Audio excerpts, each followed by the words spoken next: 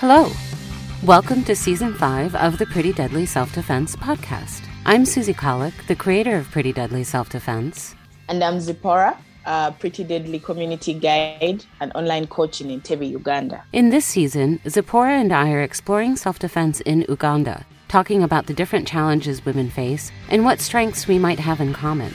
There's a lot to discover, so welcome to the Pretty Deadly Self-Defense podcast. This is episode 68, and today we're talking about dealing with external pressure. Mm-hmm. So I'm not exactly sure what you mean by this, because this is kind of a broad subject. Yes, true. And obviously we're talking about things in terms of self-defense and the rights of women to do things, et cetera, et cetera. So where exactly is the external pressure coming from, or what is it being applied to? My direction is still in terms of self-defense, fitness, keeping my body strong, being able to be flexible, to move here and there without having to reach a point where I'm always asking for help. Oh, I need to lift this chair to this corner. Oh, let me call my brother to do it for me. Let me call maybe a male classmate to do it for me. I have to have that energy to do those things for myself, at least the basic stuff. Mm-hmm. So there is a lot of pressure or external pressure around being able to speak out for yourself. You know, let me talk about self-defense in particular. Yes. If I take interest in martial arts, at my university, we had a martial arts section or people training martial arts. They used to do it at around 7 p.m. Yeah. Mm-hmm. And I looked at the corner and I was like, oh yeah, I'm interested in doing that. But then there were only men there. And the ladies I was working with, the young ladies told me, why would you do that? Why would you engage in something like that? That's already pressure to me. I feel like that's already pressure. Okay, so you mean peer pressure, basically. There's peer pressure, there's societal pressure, from the people themselves, the grown-ups who are like, why are you engaging in things that give you, strength? Why would you want to become bulky or something? I don't know. Mm-hmm. Dressing and speaking a certain way, Mm-hmm. I've been thinking about this question quite a bit lately not in this way, but the question of why people need to learn self-defense. And I don't like telling people they need to do anything. It's up to you. You do what you want. But why I think it's a good idea. And I've been thinking about it in terms of having a car. Mm-hmm. When you have a car, you have freedom. You can go wherever you want, whenever you want.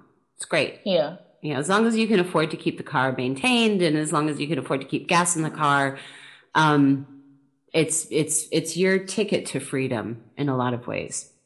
But first, you need to learn how to operate it. Mm-hmm. When you're learning how to operate a car, somebody is usually teaching you. It's not a good idea to learn how to do that for yourself. Yeah. You're probably something is going to break the car or you or both. Or yourself. Yeah. Exactly. So usually somebody teaches you how to drive a car. What we don't think about with cars is, one, like if you've driven a car, you know how to drive a car, you've forgotten about how difficult it was to learn because it is so ingrained in you that you can just hop in a car and drive. Easy. You always remember. But that it's also like a whole collection of logic as well as motor skills combined. Yeah. So while you're driving a car, you need to learn the rules of the road and keep those in your head whenever you're behind the wheel. Your eyes are looking at the road ahead of you. They're looking in your rear view or side view mirrors to make sure that you've always got safe space around you. They're paying attention to people coming around the corner or across the street or whatever's happening. Meanwhile, your feet need to be able to move between the brake and the gas pedal on their own. Yeah. Right? Meanwhile, like your body is disintegrated or something. Right. So meanwhile, you've got to keep at least one hand on the steering wheel so that you can keep the car going straight. You can turn, you can swerve, whatever it is you need to do. If you have a stick shift, you need to keep one hand on the gear shift so that you can shift gears if you're going to go faster or slow down.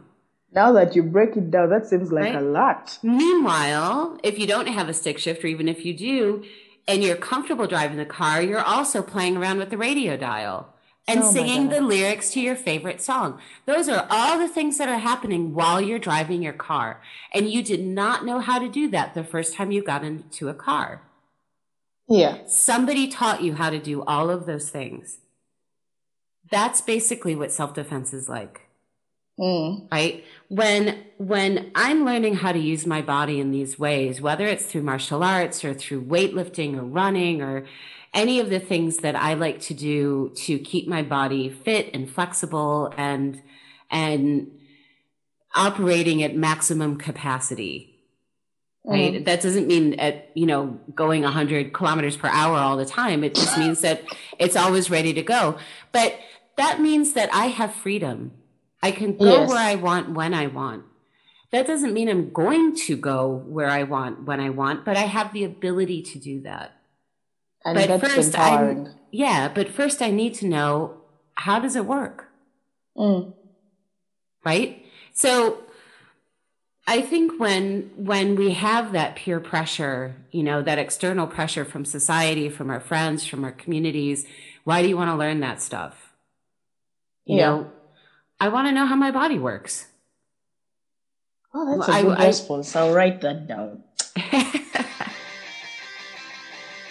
Pretty Deadly Self-Defense is a self-empowerment program through self-defense, developed from real-life experience, a lot of martial arts training, and tailored for the way women actually learn the things we actually face, and that's actually fun. Learn more at prettydeadlyselfdefense.com. You can download our app, find a class, learn how to become a trainer, or find out how to teach the Pretty Deadly program at your school or studio. And you can follow us on Facebook, Instagram, Twitter, YouTube, Pinterest, and yes, we're even on TikTok. Just search for Pretty Deadly Self-Defense, and we'll be there. Our theme song is an excerpt from the original track Icarus Wish by Dead Centuries, and used by generous permission of the artists. Get more tunes at deadcenturies.bandcamp.com.